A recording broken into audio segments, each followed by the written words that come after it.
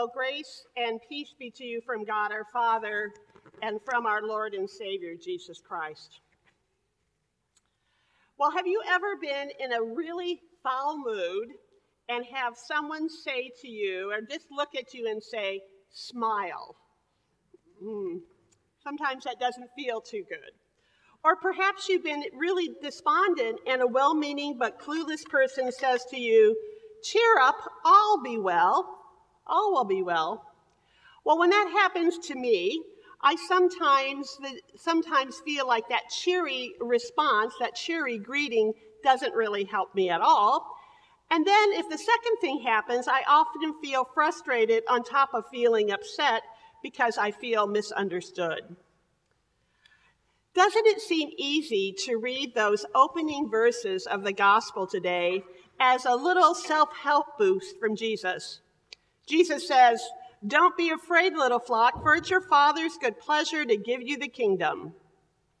Well, one writer suggested this feels like the messianic equivalent to that old slogan from the 1980s and the 1990s, just say no to drugs. Many people thought that was too easy of an answer to this very complex problem of chemical dependency, and we all are probably pretty aware of that. Jesus doesn't seem to be a very good motivational or inspirational speaker. He just seems like he's saying, don't worry about it. And it's not that we mind Jesus reminding us that being afraid and worrying and spending time on that doesn't really maybe solve those problems. It's just that we don't think he makes very good case for a fearless and worry-free life. And here's the reason why. Because we worry. And some of us worry a lot. We are fearful, we are anxious, and we worry about all sorts of things. We worry about our homes. We worry about our careers. Sometimes we worry about our bills, sometimes our health, sometimes our family, sometimes what's happening in the world. Sometimes we wonder about if we will be safe, right? The truth is we are fearful, and that can lead to worry. And that can happen to us no matter if we're rich or poor, no matter what our particular situations are in life. It can happen even if we come to church, we worry, and even if we call ourselves these great and faithful Christians, sometimes we just worry.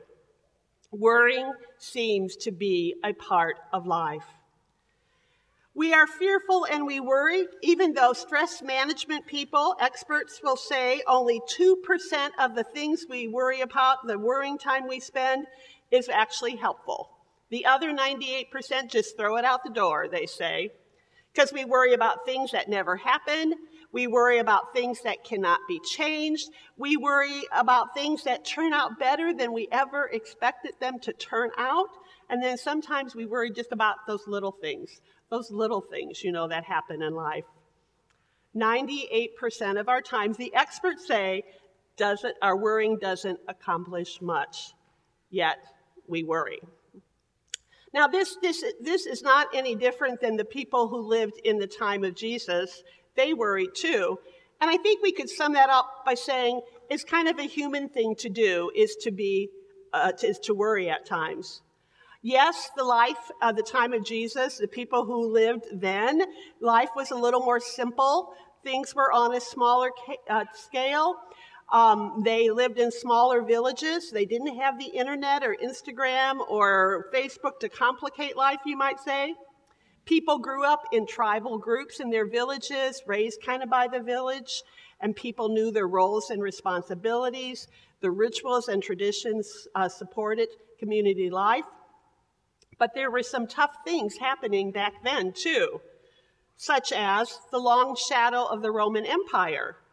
Jesus was born while his country was under Roman rule. And these people who conquered the land, we know that they were sometimes very ruthless with the people and the territories they occupied. If you look at the history of Pontius Pilate, you'll learn a little bit about that. And then there were the taxes that were quite high. And they were taxed on all sorts of things. And even if they went to worship, they got taxed if they went up to the temple. The people had to pay tribute to Rome, and they had to pay tribute to their local leaders that had been appointed by Rome, like Herod. So that's why we know those tax collectors were despised. That's why they were despised. And then there was things like actual poverty, real poverty. There was violence. There was racial tension. You remember the story of the Samaritans, right? There's political positioning. There's oppression. There's hunger. Does any of that sound familiar to y'all? Does that sound like our lives? There's always been anxious times for the people. Always been anxious times. In the section in the Bible just before these verses that we read, Jesus tells his disciples, do not worry about your physical safety or your material needs, such as what to eat or what to wear. He tells them repeatedly that God loves them and he is aware of them and wants the best for them. And then at this particular moment, Jesus sums up all by saying, don't be afraid, little flock, for it's your Father's good pleasure to give you the kingdom. He sums that up by saying, don't be afraid, little flock, for it's your Father's good pleasure to give you the kingdom. Now, I don't know of any quick tips for an individual to cure worry or anxiety. And I know some professionals would advise us to avoid anyone who offers those quick fixes. But I want to go back to that initial scripture we read. Don't be afraid, little flock. It's your Father's good pleasure to give you the kingdom.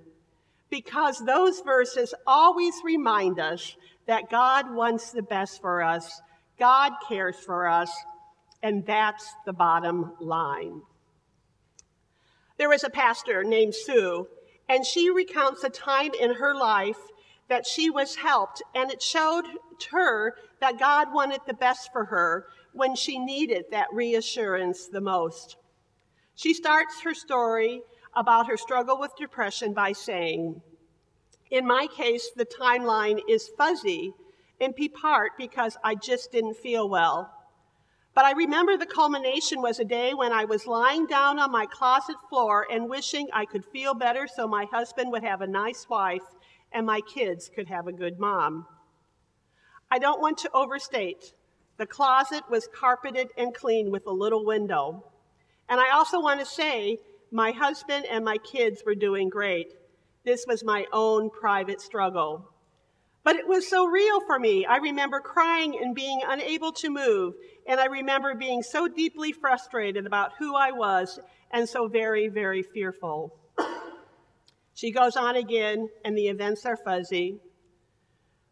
I know I finally called my mom and called a doctor, and the dark times began to end.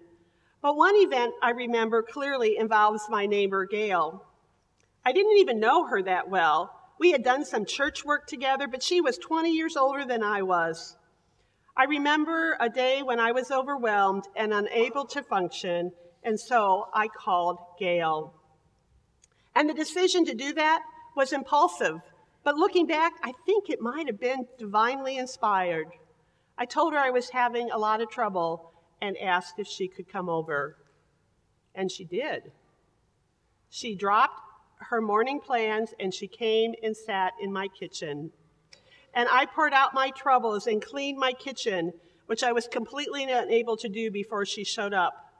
She listened to me, and she stayed for a few hours, and she didn't bring anything. She didn't do anything in particular. She just showed up. And she didn't turn away when I offered her up my heart full of pain. Perhaps you've had somebody like that. Well, Sue goes on to say, Gail taught me something about what we can do as the body of Christ to comfort those who suffer. We can show up. We can sit at the bar stool or maybe in each other's kitchen and listen to each other and maybe wipe off the counter. That is what it means to love your neighbor. Well, as I said, maybe you've had somebody like that in your life who just showed up when you needed it the most.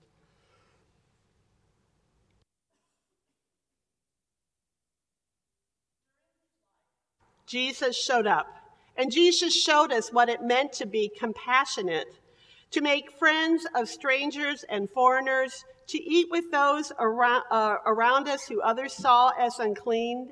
Jesus practiced radical hospitality in inviting all to his cause.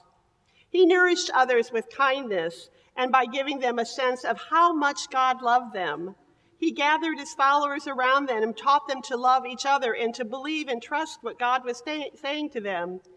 And then sometimes, as I already said, Jesus just showed up to those who needed him the most.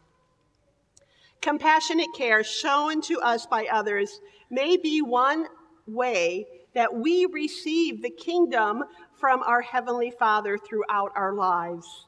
Because when people show up in this way, we are reminded that we are loved by something bigger than us, loved by a gracious God, loved by a God that is sometimes embodied in our fellow and people that we know. In scarcity, Jesus offers abundance. In rejection, embrace. In sorrow, Jesus blesses.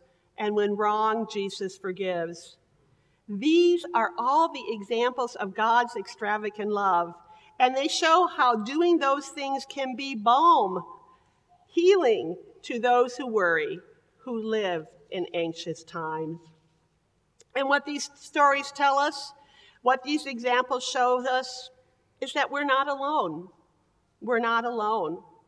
And what I'm saying is that as a community, we can love and support each other. And when we do that, we become more Christ-like as we do these very things. We just need to be ready to respond, ready to do when called upon to do that. I think most of us want to obey Jesus' command not to be fearful about life. We just can't always do it. As they say, life happens. Life happens. In today's gospel, Jesus tells us, "Don't be afraid, little flock, for it's your Father's good pleasure to give you the kingdom." What Jesus, I think, is making clear is that we are worth more than anything else to God, and God wants the best for us. And know this, that God gives us the very best when he invites us into the kingdom. I'm thinking about the baptism we're going to do today for little Liam. I'm so glad you all are here. But there Liam is. He can't do anything. He is just resting in his parents' arms. He's just resting there. And before he can do anything, God says, "Come, be a part of my kingdom. Come, know that you are chosen and you are a part of my family."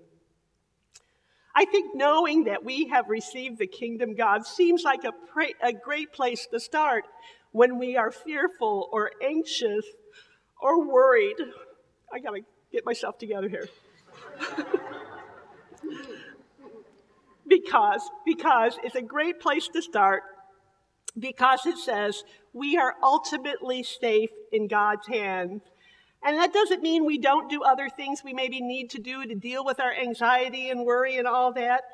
But starting knowing that we are safe in God's hands seems to be a pretty good place to start. Knowing that we have received the kingdom lets us keep our gifts, what we have, in proper perspective, and then share generously when we're called to do so. Knowing that we have received the kingdom is a great place to start as we live our lives ready and willing to kind of jump in to serve God and our neighbor when we need to do that. So here is what I've been wondering this past week. What if we start each day of our lives knowing that we have the kingdom, that we're part of the kingdom? What if we start each day this week knowing that we're loved and chosen by God, knowing that God holds us in the palm of God's hands? Especially as we are a congregation in transition and calling a new senior pastor. What if we start by just knowing we are in God's hands? And especially as among us there are many who are preparing to go back to school or off to college. And knowing especially as there are many who have health concerns. And especially as we struggle with the things that are happening in our community and in our world. What if we just begin each day knowing we are in God's hands, especially as we Well, you all can fill in the blank. What if today we just let ourselves marinate in this good news, in this promise? It is the Father's good pleasure to give us the kingdom. Amen.